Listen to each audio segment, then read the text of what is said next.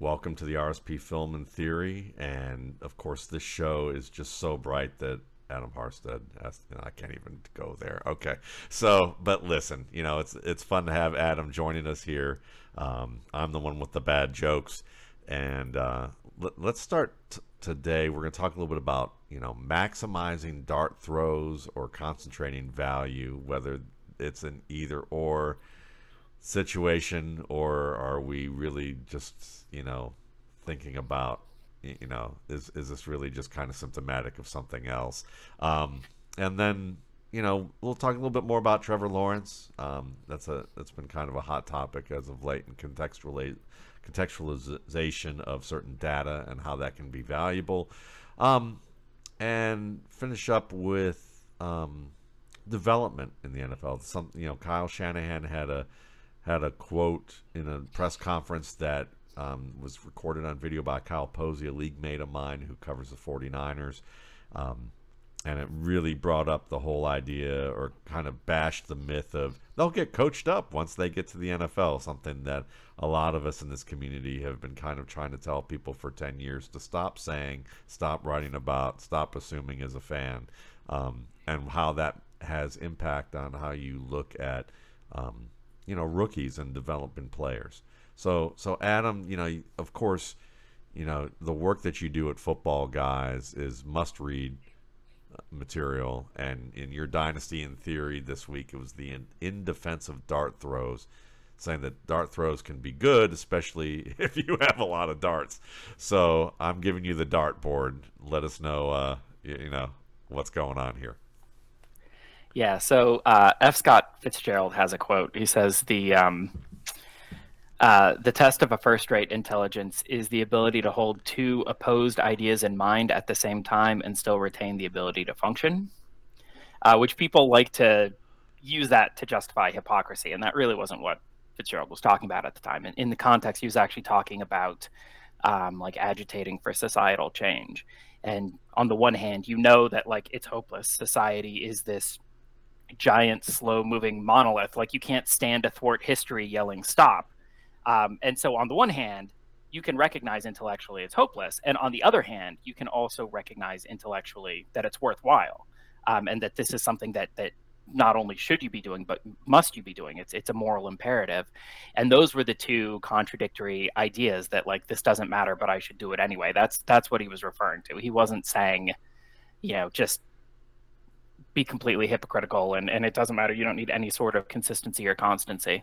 But it's always a funny quote, and it's an eye-catching quote, and a lot of people would like to describe themselves as first-rate intelligences, so they trot it out often. But as a quick aside, I'll just say this. I did enjoy today that I saw that the famous physicist, Neil, I don't remember. deGrasse Tyson was talking about watching a Bengals game, and that the field goal was kicked, and it bounced off the upright and in, and he ran some calculations and posited that it was actually a field goal aided by the Earth's rotation, and that because of how close the field goal did, that the slow-moving monolith actually aided a game-winning field goal. But that's just when you said slow-moving monolith, I just made me laugh absolutely. About that. Well, so anyway, it's a good thing nobody on the Bengals stood athwart history and yelled at it to stop. That's right.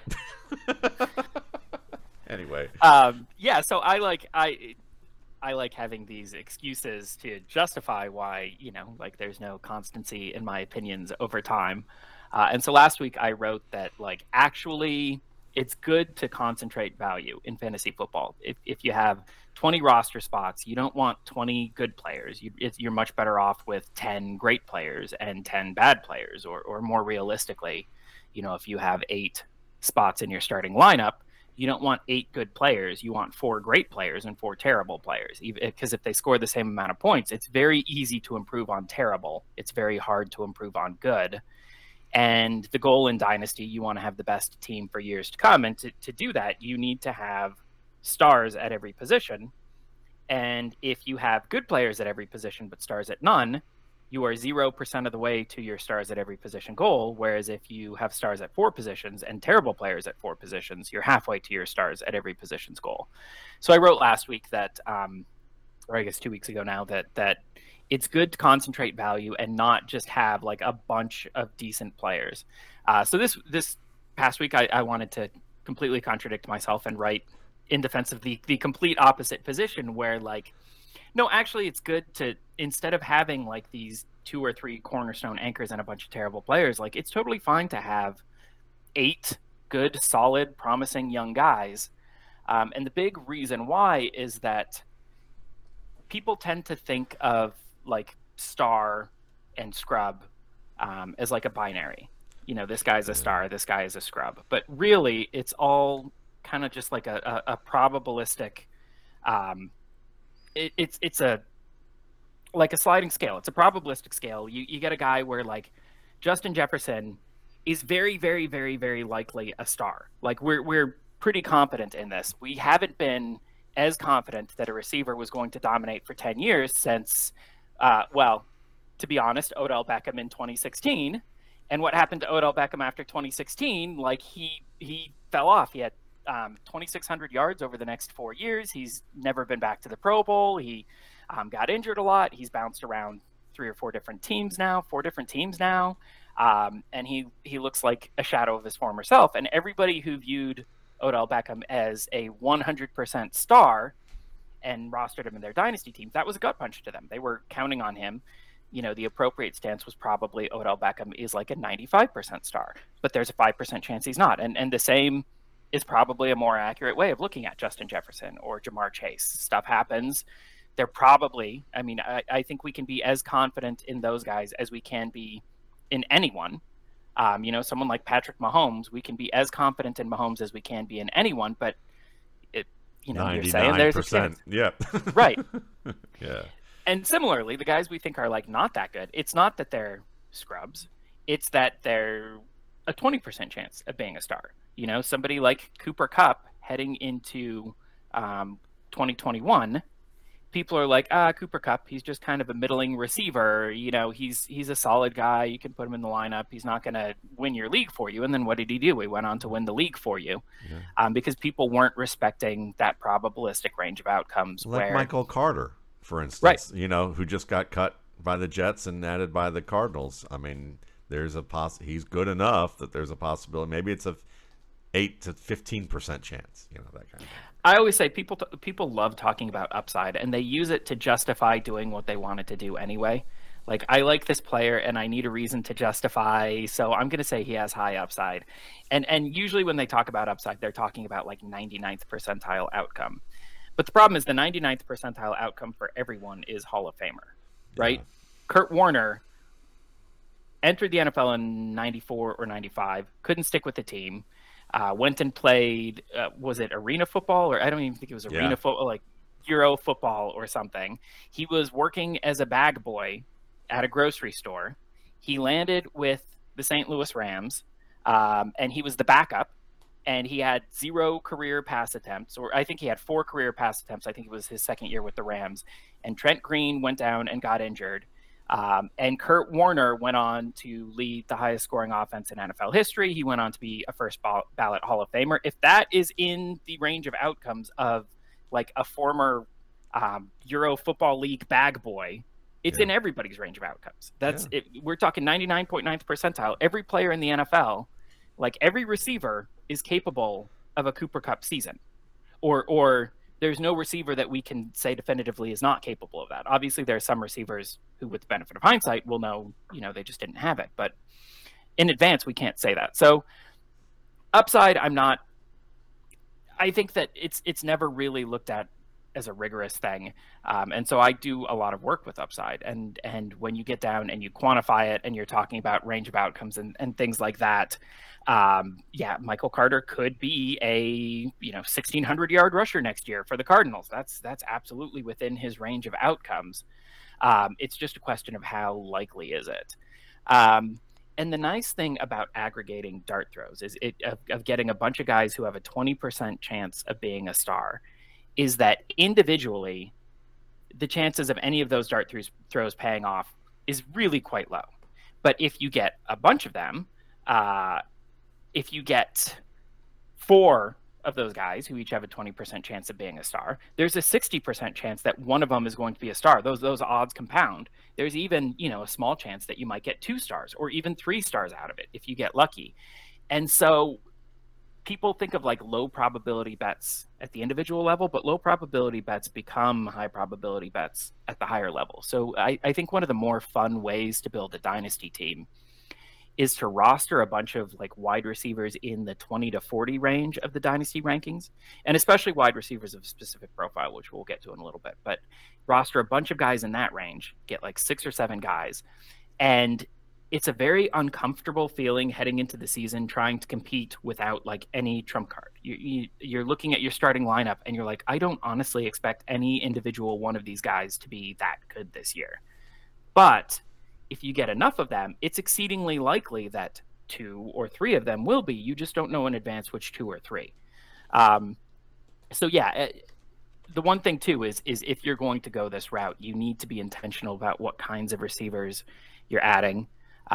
Typically younger guys, second or third year players. You want guys who might be catastrophically bad. Like, you don't want guys you're pretty sure are pretty solid. You want guys who, like, you just have no idea. Like, maybe these guys are just atrocious. Maybe they just can't play. A lot of rookies and second-year receivers. I had a dynasty league where I entered the season with Jamar Chase, Jalen Waddle, T. Higgins, and Marquise Brown. And like Higgins and other guys too. I had Elijah Moore. I had guys that didn't hit, Henry Ruggs. And Higgins was my highest ranked guy in redraft at 20th. And then nobody else was even in the top 36, I don't believe. Well, I guess Chase was probably like 32 or something. But these were not guys that were expected to be good. But then, Chase had a historic rookie year. Waddle had a fantastic rookie year. Marquise Brown outperformed expectations. T. Higgins outperformed expectations from people who thought that, like, if Chase did well, that there would be nothing left over for Higgins. Some of my other guys busted spectacularly. Elijah Moore completely fell off, and I had high hopes for him, but they didn't pan out. And that was the year Henry Ruggs tragically killed a woman in that car wreck and basically ended his NFL career. So you get some hits and you get some misses.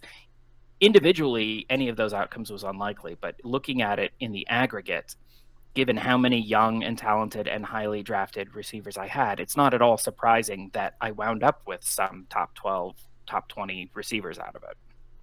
Yeah, it makes total sense. So who are some of the receiver types that you're referring to that you should be looking at? Well, I don't scout, so for me, it's always youth and draft capital. Okay. Anybody who is in their first or second year, under 24, who was drafted in maybe like the first, second, maybe the third round, depending on how much you're paying to acquire the profile. And especially guys who, like, we just don't know about. If somebody's in their third year and they played a ton of snaps and they're in the same situation, I'm a little bit less excited about that than if they're in the first year on a new team, or if they're a complete unknown. So guys like Marvin Mims, Rashee Rice, Jaden Reed, kind of those mid-tier rookie receivers. Sure. Individually, the chances are quite low, but if you get 3 or 4 of them, somebody's probably going to step up in the next year or two. And then, of course, you have the higher quality prospects, the first rounders, Quentin Johnson, Zay Flowers, Jordan Addison, Drake London, guys like that. So young guys is always good. Would you prioritize, for instance, say, like, if versus a third or fourth year player who you've seen a ton of snaps and nothing's come of it, would you then prioritize someone, say, like a Kayshon Boutte, who is an undrafted free agent, but you've heard things about it? Would he be someone you'd say, I might be inclined to take him over that guy who's proven nothing for me? Yeah, so Boutte hasn't really popped off in the ways that I look for. Sure. I'm looking for like guys who are getting on the field and who are highly productive in very limited roles and hope. But I know that he has popped off in, like, there's other paths to knowledge. I know you do a lot of film scouting, and your film scouting has led you to believe he's good. And I like listening to people with other areas of expertise. So I do have Boutte sitting on my taxi squad on one of my teams, based largely on your endorsement. Or someone like Matt Harmon, if he comes out in full-throated support of a player, like, Yeah. And it depends on the cost too. Yeah, I was But just thinking, like, or like as a prioritization, like, would you go like trying to figure out a way of categorizing, like, okay, hey, if if you've had a proven have a proven guy who's done a lot of snaps and done nothing, would you start going even lower on your draft capital with guys and put them over that guy who's had a lot of snaps but done little, like a Demarcus Robinson, for instance? yeah, I just added Dontavian Wicks in one of my dynasty Good leagues. call. I like Just that. because again, it's that very limited sample, but he's doing like really interesting things on that limited sample. And most of the time, what's going to happen is the guy gets a bigger sample. He's put in situations that are maybe less favorable to a skill set, and he's not able to maintain that edge. And that's my expectation. Maybe the fact that Dontavian Wicks is able to successfully expand his role without losing the things that look so exciting about him, maybe they're 10%. But again, you get a lot of those 10% dart throws. I'm even looking right now to see who's on my waiver wire Well, that I think would like as an classically be rated higher. while you look, I'll give you I'll comment on Wicks and give you another example from a team like from my own one of my own dynasty leagues. Is Wicks actually is a client of a quarterback coach by the name, or a wide receiver coach by the name of Drew Lieberman, who I've done a lot of work with, and I've applied a lot of what he teaches to pro players to how I evaluate wide receiver talent. I mean, this board was filled with basically everything that I could learn from him about wide receiver play, from his videos to conversations we've had on podcasts multiple times, you name it. And I spent a couple years really working through a lot of that. And Wicks is one of his players, and he told me last year before the draft, he's going to be valued. He goes, I really like him, and from what I've seen of him working with him, he's going to be more valuable than I think people realize, even if his capital isn't quite there. He's one of those guys that I think could be eventually grow into a starter. And, he's worked with guys like Julian Edelman. He's worked with Mohamed Sanu. He's also worked with guys like Olamide Zaccheaus, and trying to think of another Atlanta player. He used to say that the two Atlanta players didn't get the opportunities that they probably deserve. But it was interesting. Some of the things he's mentioned there with Wicks. He's a guy I definitely have an eye on. But like when you talk about guys with that middling draft capital, I have a team right now that has Keenan Allen, Adam Thielen, and Michael Thomas. And I'm looking, last year or entering this year, I'm going, this is an old starting trio. I need to get young, and I need to do something. And so I started getting rid of players that I really knew weren't going to do much for me, who've just, and I started taking chances. So Butte was one of them, but also so was Jaden Reed and Puka Nacua. And so suddenly, Puka Nacua, Jaden Reed, Khalil Shakir, Butte, these were guys that I added kind of to your idea, without thinking it from in that structured of a terms. And I would say, Reed's been intriguing and helpful at times. Puka Nacua obviously has been a huge hit. So, as kind of an example of that from my end, I can supply that. Yeah, so I just looked up some of the guys who tend to be rated higher in dynasty rankings. If you look at dynasty rankings, who I just passed over to because I think Wicks is a more interesting dart throw. Juju's on waivers, and I like Juju as a player, but the odds that I think like the 70th percentile outcome for Juju is just not that exciting anymore. Yeah. Chase Claypool, Van Jefferson, Mecole Hardman, Isaiah Hodgins, Devontae Parker. They're good players. Laviska Shenault, although I think that might just kind of be a legacy ranking. I think he's pretty much an afterthought in Dynasty now. Yeah.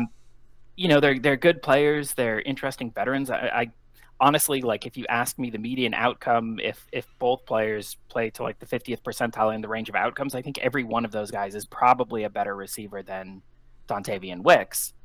But I always say, if you're adding a guy off waivers, the most likely outcome is that he's bad. That's why he was on waivers. So you need to look at like these 90th percentile, 85th percentile outcomes. And Wicks is good.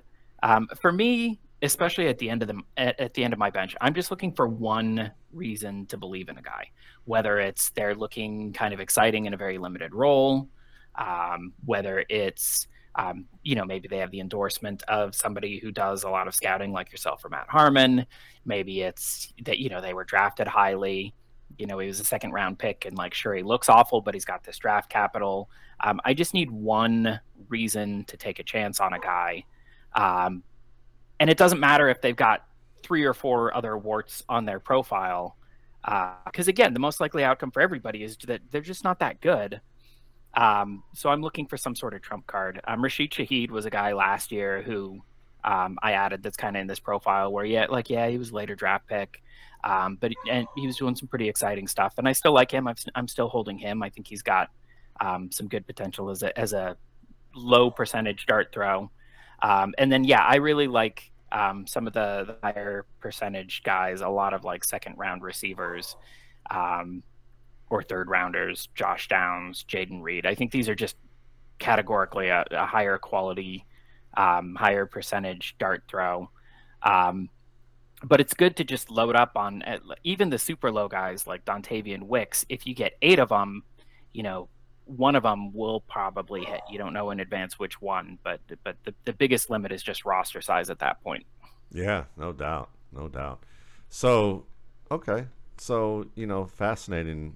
I mean, in terms of where we go, but I mean, I like the talk of what you said though. At the end of this too, and saying at the end of the day, whether you're going to do dart throws or you're going to concentrate on value, it's about just maximizing roster value at the end of the day. I mean, Right. these are all, like you said, you don't subscribe to any single approach. It's about, just maximizing value. Yeah, I have done the super concentrated rosters when that was where the value was in my league, when my league mates were falling in love with getting like 80 prospects on their roster, and I was able to get some cheap kind of package up kind of deals. I have done the zillions of dart throws approach. I do think that like more concentrated rosters tend to be a little bit less stressful because like where your production's going to be. You're never entering a season saying like I have no idea who is going to be starting for receiver at mid-season. And then also like weekly start sit decisions. If you only have 3 good receivers, okay, I'm going to start those 3. That's fine. That's easy. And if something goes bad, there's no recriminations. You're not beating yourself up over it. Oh yeah, what was I going to do? Bench Jamar Chase? Like he had a bad game, but I started him. Whereas if you have like 8 guys who are all valued pretty similarly, and you're like, all right, I'm going to roll with these 3, and those 3 have terrible games, and the next 3 on your list all blow up. You're like, oh man, I should have known, and why didn't I consider this? And so there's something to be said from like just a mental equilibrium standpoint for getting a roster where there's fewer decisions required at any given moment, and there's like a lot less uncertainty in terms of like what is the path going forward here. But it's also fun too. The dart throw roster, like I said, if the goal in Dynasty is to have stars at every position, the best way to do that is if you have 8 guys who could be stars and 3 of them hit. Now you have 3 stars. Whereas if you have 2 guys who definitely are stars, and then you still need a 3rd star. Like the dart throw approach can get you a lot of stars in a very short of time, as that team with Jamar Chase and T. Higgins and Jalen Waddle and Marquise Brown demonstrated. If you get a disproportionate number of hits, you're going to get really good really fast. Flip side, of course, is if you get a disproportionately low number of hits, you're going to have some seasons where you felt like you really could have made some noise and it just never comes together for you. Yeah, no, that's a great point. That's definitely a great point. So let's move on to talking about contextualization of data a little bit more. And a good example of that, I think, this time is you asked me a couple weeks ago about my thoughts on Trevor Lawrence, and after hearing you, after you asking about it here, and then getting some questions about it, over the past couple of weeks, I thought I'd pose that to the roundtable at Football Guys as a kind of a value question, like what's the perceived value of these players? Do you think these players are higher or lower than their perceived value right now? And multiple folks on our staff argued that, Trevor Lawrence was lower than his perceived value. He's just not that good. And they cited a lot of the data, and including turnover stats, turnover differential, and turnovers per game this year, and said, hey, and they were clearly aware of the idea of, look, Urban Meyer's crimes against football notwithstanding, and giving him a mulligan in year one, if we still look at this year, it's not very strong, especially, how little he's scoring relative to what's going on. And then there's the narrative of they got a number one receiver in Calvin Ridley, which I would respond, did they? And that was kind of my thought into the preseason, though I kind of, like a lot of people, continued to raise Ridley up my board, but I did have Kirk by the end of it still as the number one receiver on the Jaguars heading into the year. Just because I've watched enough Ridley in Atlanta to know that he doesn't have a huge drop percentage, even though this year he's 12th most in drops of catchable passes that he's had. But he doesn't make the quality of catches you're looking for from a primary. He's close. Like, he makes those back shoulder plays. He can make, he's a vertical receiver, does really well there. But the tough over the middle plays that often define what a primary receiver can do in the intermediate levels of the field aren't always his strength from what I've observed. Like, it may not be a high percentage, but I've seen enough in Atlanta of timely drops that it was or untimely drops that it was a bit of an issue. And the layoff that he's had on top of that. So, I mean, for me, a primary receiver should be a guy that can work every area of the field man to man. And you don't have to say, well, he's better in zone in the middle of the field, or that much better in zone in the middle of the field, that much worse against man in the middle of the field. And so really, to me, he's really a 1B to a team's 1A, kind of a Devonta Smith-like player. But Christian Kirk, I would argue, while not as explosive as Calvin Ridley, might actually be a more versatile 1B than Calvin Ridley is as a 1B. So they kind of have a conundrum right now because they don't have that one guy. And then you have the offensive line. So when I started looking at Trevor Lawrence, I just isolated first my look at every turnover that he had this year and thought about, what was the context for these turnovers. And what was fascinating, Adam, is that, there were 7 turnovers, and he had, as an example, he had 2 interceptions that he threw that bounced off Tank Bigsby's hands and then were tipped in skyward and ended up into the arms of a defender. He had 2 laterals that were dropped, literally bounced off the hands. They were just passes thrown out that you would think of as incomplete passes, but the NFL scores them as fumbles, and they put the responsibility on the quarterback. He also had 2 snaps that from the center directly over his head, too high for him to reach. Again, they don't count the center as a ball carrier, so therefore it's on the quarterback. So I just mentioned 6 turnovers that were really, if you're just looking from a common sense point of view, you would say that's not his fault, but technically they're scored as his fault. So if someone were to make a characterization based on the data, he's careless with the football, I would say, and what they would do normally is they'll watch him take a sack where he's holding the ball as he's climbing forward and he's got the ball away from his arm, and say, see, he's just careless with the football. He has 6 fumbles this year, and you're like, or 7 fumbles this year, and you're like, well, yeah, he does this. So do a lot of quarterbacks who also don't have a high fumble rate. And the difference is that they didn't have these crazy scenarios happen this year that were all scored as his fault that weren't his fault. And then you could go further into the stats and start looking at things like, okay, so when he gets hit, he gets blindsided on dropping back for a pass. And, you could say, well, ultimately that might be his fault. But then there's some questionable ones where you look at it and say, if you're at the top of your drop you finally take the last step at the top of your prescribed drop, and you're blindsided by a defender who beats the tackle, and the arc is so wide that there's no way you can say he should see that on his periphery, and that he's supposed to account for the left tackle. It's not like a corner blitz where that free corner blitzer is his man to account for, which I've seen him do very well. It's actually a defensive end or a linebacker who's assigned, that the left tackle is assigned to take, and the left tackle, completely whiffs. Well, if he's got his arm right here at the top of his release point and he gets hit, do you look at that and say that was careless ball security?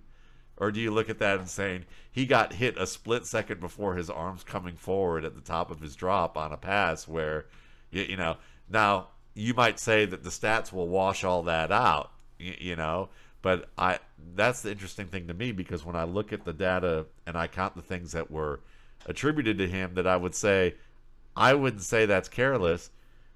4 of his 6 fumbles and 2 of his 6 interceptions would have been removed from the equation, which suddenly dramatically changes his ranking from like 24th in turnover per game to like 6th best, as opposed to 24th best, and then from 32nd to like 14th or 15th in the range of like Mahomes and Derek Carr, and like respectable performance.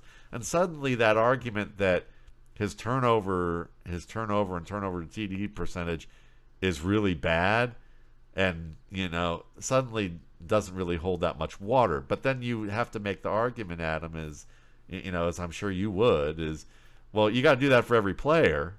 Okay, so No. so because I would think you'd have to do that for every player, but even so, my counter would have been how many of these players actually have had this crazy confluence of snaps over the head, rookie multiple times creating interceptions, and offensive line being so bad that like literally split second, like there was even a play like DeForest Buckner hits Lawrence on a play where he's about to bring the ball forward, and everybody on the field assumes it's an incomplete pass for about 3 or 4 seconds, and then finally one of the Colts defenders realizes they didn't blow the whistle, and Buckner's able to circle back around, grab the ball, and run into the end zone, and it was counted as a score.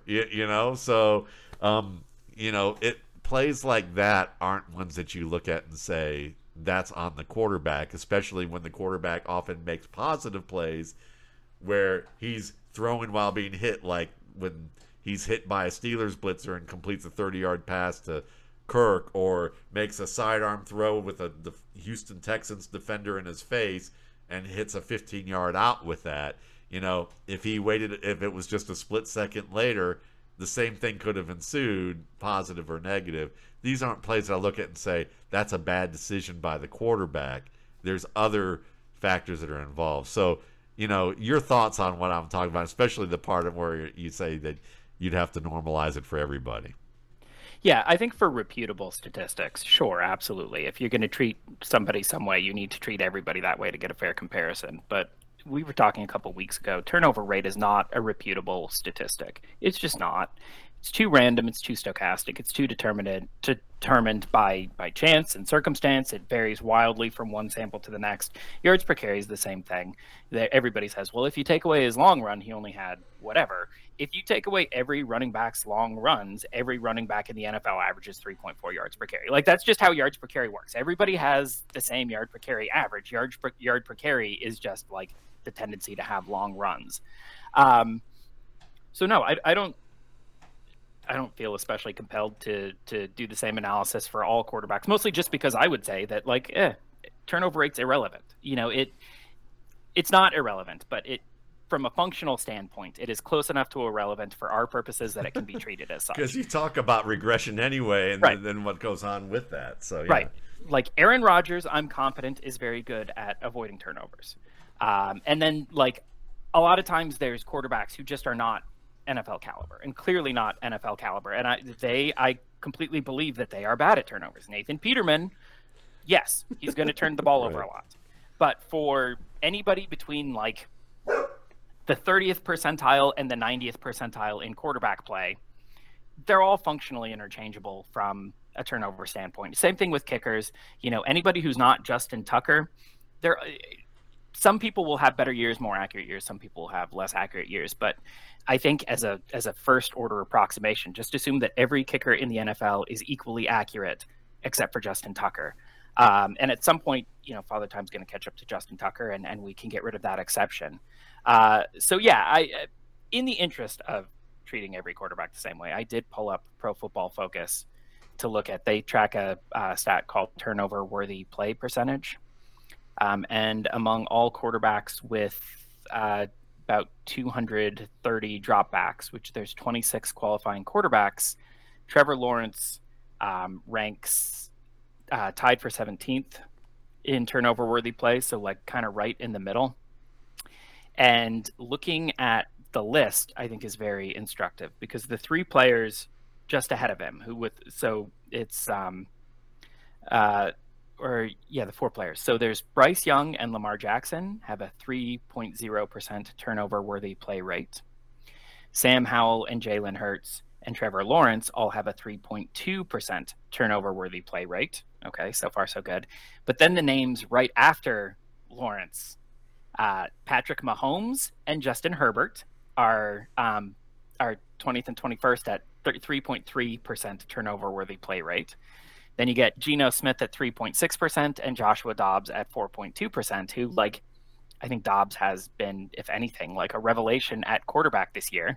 And then you get Brock Purdy at 4.6%, where Brock Purdy, the whole argument for him was he was like one of the least turnover prone quarterbacks in the entire league. And this is just showing that it's just random chance. It's variation, it's noise. Purdy is in that 30th to 90th percentile of quarterback play where there's nothing really meaningful to be drawn from his observed turnover rate. So if you want to do an analysis that leads to people ignoring Trevor Lawrence's turnover rate, I support that, just because I think that people should ignore everybody's turnover rate. That's not what we should care about in quarterback play. Should you do it for other players? Sure, if it means they're going to ignore other players' turnover rate too. That's a positive good. Yeah. And I think the thing about... And it's ironic, too, that you bring up Brock Purdy, because Brock Purdy at Iowa State was known for his turnovers. Yep. I mean, so it was kind of stunningly funny for me to, watch a player who I was like, God, he better not try and throw these balls across his body like he's doing at Iowa State here, because he's almost making them here. But he's going to get creamed in an offense where if he tries to do that. And then I'm sitting here watching this and just laughing that he's actually making a lot of these throws. Like just last week, he made, or 2 weeks ago, I think it was, where he made one against Jacksonville where he threw it basically to the back of the end zone. I'm going, why the fuck did you throw that ball? I just laughing at the idea, and I'm going, and he's becoming known. It's funny what the narrative, what people think a player is known for, and then what he really is known for, and how that can just be so changeable based on the principles that you're talking about here. Right. I mean, yeah, to throw a nail in the turnovers, should we consider turnovers for quarterbacks? Josh Allen currently ranks 7th best in turnover worthy play rate. 2.4%. Only 6 quarterbacks have a lower rate. And what's the narrative today? Oh, the Bills are never going to unlock their offense because Josh Allen is too mistake prone. He turns the ball over too much. The guys who are tied with Josh Allen at 2.4% turnover worthy play rate, CJ Stroud, who, he's famously avoiding turnovers. He's having plays where the ball could turn over at the same rate Josh Allen is. Allen's getting unlucky. Stroud is getting lucky, and we get these wildly different narratives. And then the other guy who's tied with them, which I think is absolutely hilarious, is Zach Wilson. Zach Wilson has a 2.4% turnover play rate, right? Which I have no reason to doubt that. Pro Football Focus is charting the games. I believe that obviously a lot of these definitions are nebulous, and maybe their idea of a turnover-worthy play is not exactly the same as mine, but I think it's going to be directionally consistent. But it just shows that avoiding turnovers is not what makes a quarterback good. Making positive plays is what makes a quarterback good. If you have a quarterback who never makes any mistakes, never takes a sack, never throws the ball away, and also never makes a positive play, he's the worst quarterback in NFL history. If he never gains a yard, he's like, I could get on the field and never gain a yard Yeah. if that's the remit. You So you just touched upon something that quarterback coaches, with working with pros have joked with me about. They've said, listen, every coach basically in terms of scheme theory and in terms of how players are supposed to play out, the right answer at the end of the day, if you go through everything that they're supposed to go through, is a check down. You know who the best check down player is ever currently in the NFL? Alex Smith. And this was before like he had his Pro Bowl season and Patrick Mahomes then took over, but they brought that up and I just laughed. And I'm thinking, yeah, because quarterback, as I've always joked, is basically playing chess in a barroom brawl, in the middle of a barroom brawl. And there's rules where you can weaponize the chess pieces. And one of the best ever to do that was Brett Favre, who didn't know scheme extremely well and made tons and tons of mistakes, but he also made timely, positive plays, and so many more of them that it overwhelmed the negative in terms of enough that he was a multiple-time MVP and multiple times, and one-time Super Bowl winner. Yeah, I always advocate looking at quarterback plays as a series of intentional trade-offs. You've used the three-legged stool for fantasy football, and I think the three-legged stool is a useful way of looking at it, where when pressure arrives, a quarterback has to make a choice. What are we going to do in the face of that pressure? And the three choices they can make are: they can force the football, get it out, just take the best thing that's available. Doing that's going to lead to more positive plays, but it's also going to lead to more turnovers. Option two is they can try to evade, avoid the pressure, extend the play. Doing that's going to lead to more positive plays, but it's also going to lead to more sacks. Or they can check down, dump it off, throw the ball away. They're going to avoid turnovers. They're going to avoid sacks, but they're also largely going to avoid positive plays. And it's a profile. Every quarterback has a profile. Like, obviously, good quarterbacks are making trade-offs at a higher level than bad quarterbacks, but they're still making these trade-offs. Russell Wilson, I think will go down as a Hall of Famer when he retires, but he's still making the same trade-offs. When pressure arrives, Wilson's choice is: I'm going to try to evade this pressure. I'm going to try to keep the play alive until something good develops downfield, and then I'm going to take it. And that led to a lot of success. He had like a perfect passer rating targeting Tyler Lockett one season, and Lockett kind of made a career of being that guy who, like, his job is when Russ decides to make something happen, Lockett has to get open and give him someone to throw to down the field. And Lockett was great at that. But he's making those trade-offs. Someone like Aaron Rodgers is making trade-offs. Rodgers famously avoids turnovers, but like his positive play rate, like his yards per attempt compared to other first ballot Hall of Fame, top 10 all-time quarterbacks, it's shockingly low, because he's not chucking downfield. He's taking the sacks, and he's dumping down and taking like the smaller, safer plays.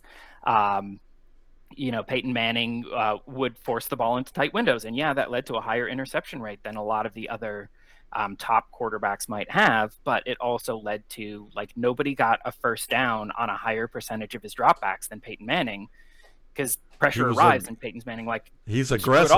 He was an aggressive player. And that's one of the things that come to mind about this, if you really want to be like a buzzkill for an evening, Go to Netflix or whatever place you like to watch TV these days, and turn on a comedian that you like, and take a pad out and literally put in one column funny jokes, not so funny jokes, and literally count how many funny to unfunny jokes actually are. And yes, we know this is subjective, okay, but you'll find that oftentimes even your favorite comedians have a lot of just bad jokes, like that. Just you're like, yeah, that didn't make me like. Maybe you set the thing to being like, just like very basic. Just say, did I truly just laugh like uncontrollably, or did I just kind of chuckle at this? And anything that's just like a chuckle, like a polite chuckle or silence, is bad joke, And you will look at this and go, shit, I wasted an hour of my life watching this comedian, I mean, that's how you would probably feel after you've judged that. But in reality, if you were, having a couple of drinks, hanging out with your spouse, whatever, and you're and you're watching this, you probably came away from it and said, "Man, that was awesome. I really enjoy that." And because oftentimes you're talking to somebody else and go, "Well, wait for this part." If you've seen it before, you're even going, it gets funnier. Wait for this. Because you naturally presume that with performers without way, especially with like improvisational performers, like football players or a lot of musicians, there's lots of things that if you really looked at, the best ones are the ones that when they make a mistake, you don't realize that they made a mistake, or you realize, or they turn that mistake into something better than what was intended. And that happens a lot more than people realize. And in football, it happens a lot more than people realize too. Is that sometimes it's just like, yeah, we meant to try to do this, but then, the receiver fell down, or I misread the coverage, or this happened, and so I had to throw it. I threw it here, and the receiver had to make this incredible adjustment. These things happen, but the best players play through mistakes, and part of that is that trade-off is like they understand, they work through the situation, and they also kind of know who they are to figure out the scenario. I mean, like, it's silly stuff, but I mean, at the end of the day, if you're watching What's My Line Anyway or something like that, and a guy like Robin Williams comes on and he makes a mistake, it's usually going to be even funnier than the actual thing that occurs. Or like, I watched a Saturday Night Live skit where Kate McKinnon was on, and apparently she's they do this skit where they're meeting with like some sort of intelligence agency about alien abductions, and that they've been all three of the people were abducted by aliens, and her whole skit is of this woman who's like, really like sexually promiscuous, and like kind of like, just how would I put it, just kind of trailer park, in terms of how she approaches everything, her viewpoint and way of life, and the way that she's talking about everything is making like the guest actors just break up on camera, like they can't even handle it. But the things that come out of them like end up having these mistakes are even funnier than what was intended. To see like Ryan Gosling trying not to cry on camera because what she's doing is so funny, it has an even greater intended effect of what their plan is. And that's why the show's lasted so long in many respects. Yeah, I completely agree. I think that everybody thinks that the key is avoiding the mistakes, and like, yeah, all three aspects of quarterback play are important. It's best to get positive plays and avoid sacks and avoid interceptions. If you can do that, that's great. But everybody thinks that like the avoiding interceptions is the most important part, and I would say that like it's the least important part. The most important part is, can he make these positive plays? Can he make something happen? And ironically, like, my reservation about Lawrence has nothing to do with the turnovers, because turnovers it's pseudoscience. It's noise mostly. Maybe he's slightly higher than league average, maybe he's slightly lower than league average, but in the long run, that it's not a big enough difference to really meaningfully matter. My hesitation with Lawrence is I just haven't seen enough yet.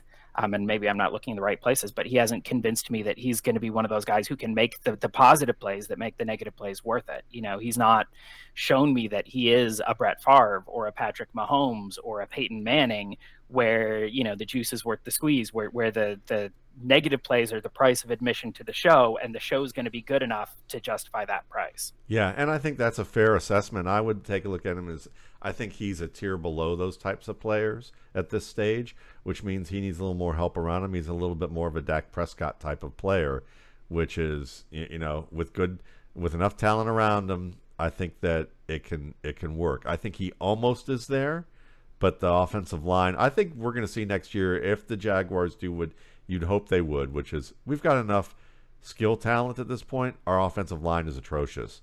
Let's fix that. We can fix that, address, or at least go a long way towards fixing it with one or two additions that can make a difference. I think we'll see better numbers from Lawrence, but we'll see how that goes.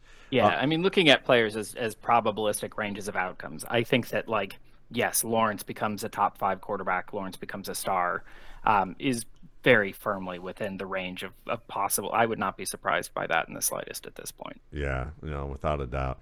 But but yeah. So I don't know. Speaking of mistakes, I'm laughing because I'm we do this on a video call, and I laugh because like I was gonna make fun of you about your sunglasses, but I'm not wearing a hat today, which is a very rare occurrence. In fact, so rare that as I look at myself, I see that I have this huge tan line at the top of my forehead, because I'm wearing a hat most of the time, and I'm thinking of like unintentional mistakes that are in terms of comedy. I'm looking at myself and going, I'm about to go to a Christmas party with my wife, and I have this huge tan line at the top of my head because I'm wearing a hat.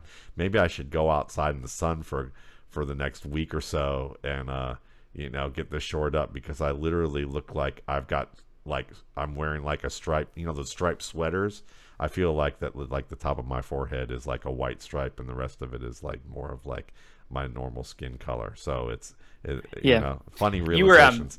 You were giving me a hard time for the sunglasses when I got on, but yeah, I'm sitting right in front of a south-facing window, and like 30 minutes into the show, every time the sun hits like right in my face, and so I'm much more comfortable today once the sun comes out from behind all of the obstructions, and function over fashion, but I do look pretty good in it. I would say, yeah, and your skin tone is uniform across your head, which I would say is a benefit. I'm more of a function of I do get out much, but maybe I need to fix that. So anyway, but I don't remember what we were going to talk about at the end, after this. I think these were really the two subjects. We had a third, but for the life of me, I don't know. And we're getting down to the point here where, our hour's almost up.